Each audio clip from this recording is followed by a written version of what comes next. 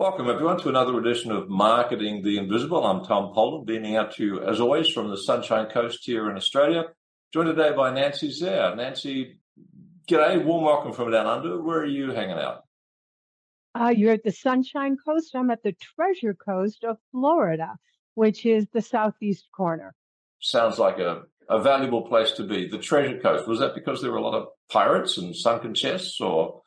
Good question. I never inquired. I'm a recent resident for the last 2 years. I don't know, but it is the sailfish capital of the world. Sailfish capital of the world. It sounds to me like a property developer decided to call it the Treasure Coast. Get a whole lot of people from Massachusetts down your way. Anyway, it sounds like a delightful place to live. And folks, we've compared climates and apparently quite similar, even though we're a long way apart geographically. Nancy has got this interesting thing going on because first of all, she's got a PhD, and she uses psychology, teaches professionals like you listening to this and me, but caring professionals, people who care about other people. We need more of that in the world. How to get clients without being salesy.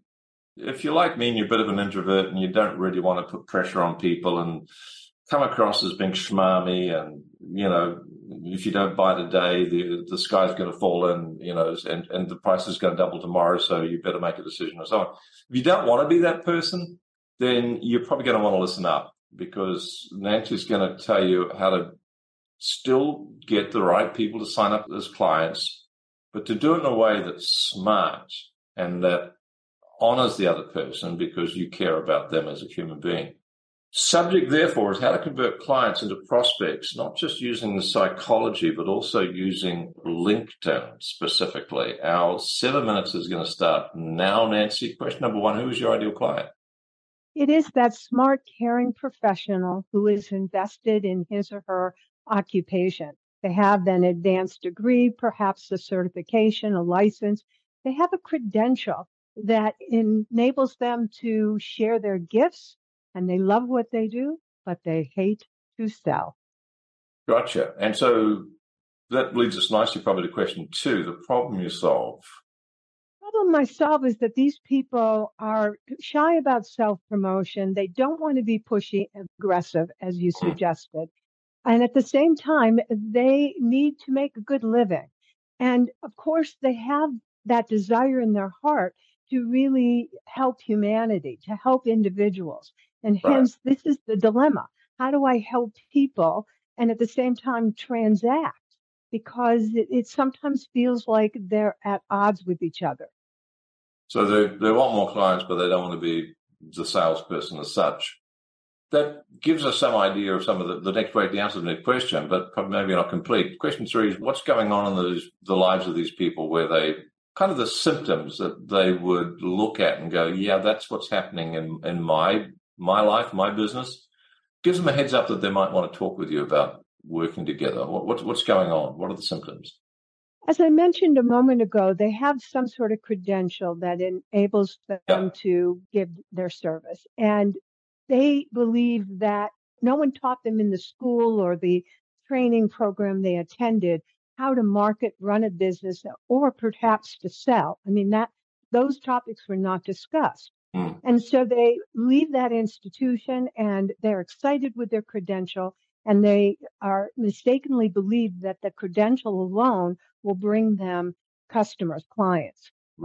And of course, in their warm market, people do know about them, but they suddenly were on the 8 to 12 month period in that business. They wake up to the fact that I'm going to have to spend 40, 50, 60% or more of my time marketing and selling what I do rather than doing what I love. Right. And so empty calendar, they tried many marketing tactics and techniques, and leads may come and go, but they're not getting a full calendar of clients. Right. A lot of effort going on, not a whole lot to show for it. And I imagine they're attending a lot of free webinars and downloading a lot of free guides and buying a lot of books and still don't have a lot to show for it. Frustrating. I'm sorry, folks, I'm laughing. It's just I've been there and done that, and I know how disappointing and frustrating that can be. But help is on the way. Question 4, before we get to something that's going to help people, something that might help them even more than, or before knowing what to do, is what not to do. What would you say are some of the common mistakes that these folks have made, or your clients make, prior to finding your solution? I believe that they suffer from what's called the bright, shiny object syndrome. In other words, they are lured by marketing messages that say you can 10x your income, you can make 10K a month, by just following our techniques. And they are very open, they're learning, they're smart, they want to succeed, they're ambitious. They've tried these techniques, and one after another has not brought them the success they richly deserve. So a mistake is pursuing marketing with the thought that marketing equals sales. Marketing fills the sales funnel, as you know, it should generate visibility and even credibility. But in order to close sales, you're going to have a conversation with that prospect. And this is usually where that individual feels like a deer in the headlight. I'm not sure exactly what to say. And consequently, they're not connecting with that prospect in an authentic way. Maybe they lured them with hype, because typical marketing is appealing to that personality style that is rah, rah, va, boom, Right. Thanks for that, Nancy. Let's flip it. Let's go to a top tip. Question 5 is, what's one valuable free action that someone could take that's going to take them a step forward towards a solution? I want to go back to the title of this program, how to convert prospects into clients using LinkedIn. Right. And so the tip has to do with reading LinkedIn profiles. We look at somebody's profile usually when we don't know them, maybe they're on our calendar. But what are we looking at? We're looking at things like the name of their occupation, but we're not actually looking at the psychological style, the personality style of that individual. Well, that is the tip. The tip is read their personality style and adjust what you say to match the style. It's very authentic. It doesn't mean that you're becoming a copycat of who they are. You're simply speaking the language of your prospect.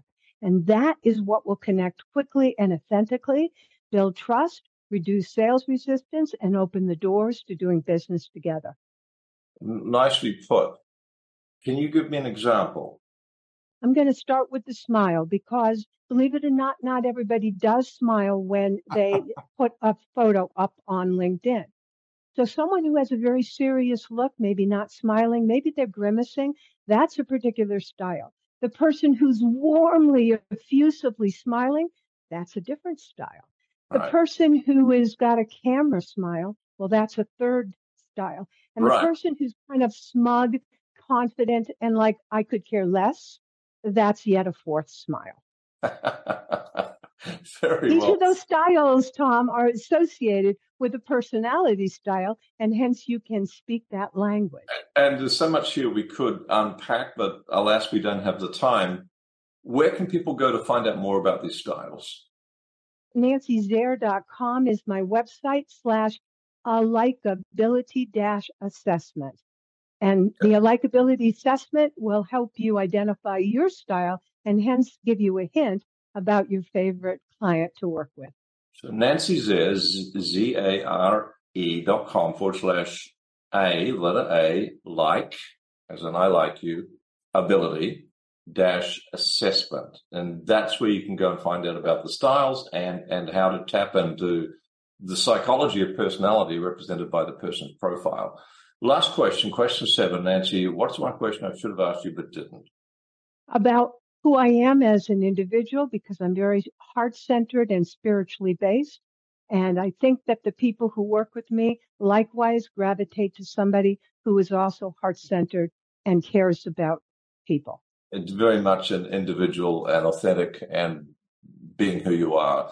Nice job. Thanks so much for being on the show, Nancy. Thanks for checking out our Marketing the Invisible podcast. If you like what we're doing here, please head over to iTunes to subscribe, rate us, and leave us a review. It's very much appreciated. And if you want to generate 5 fresh leads in just 5 hours, then check out www.5hourchallenge.com.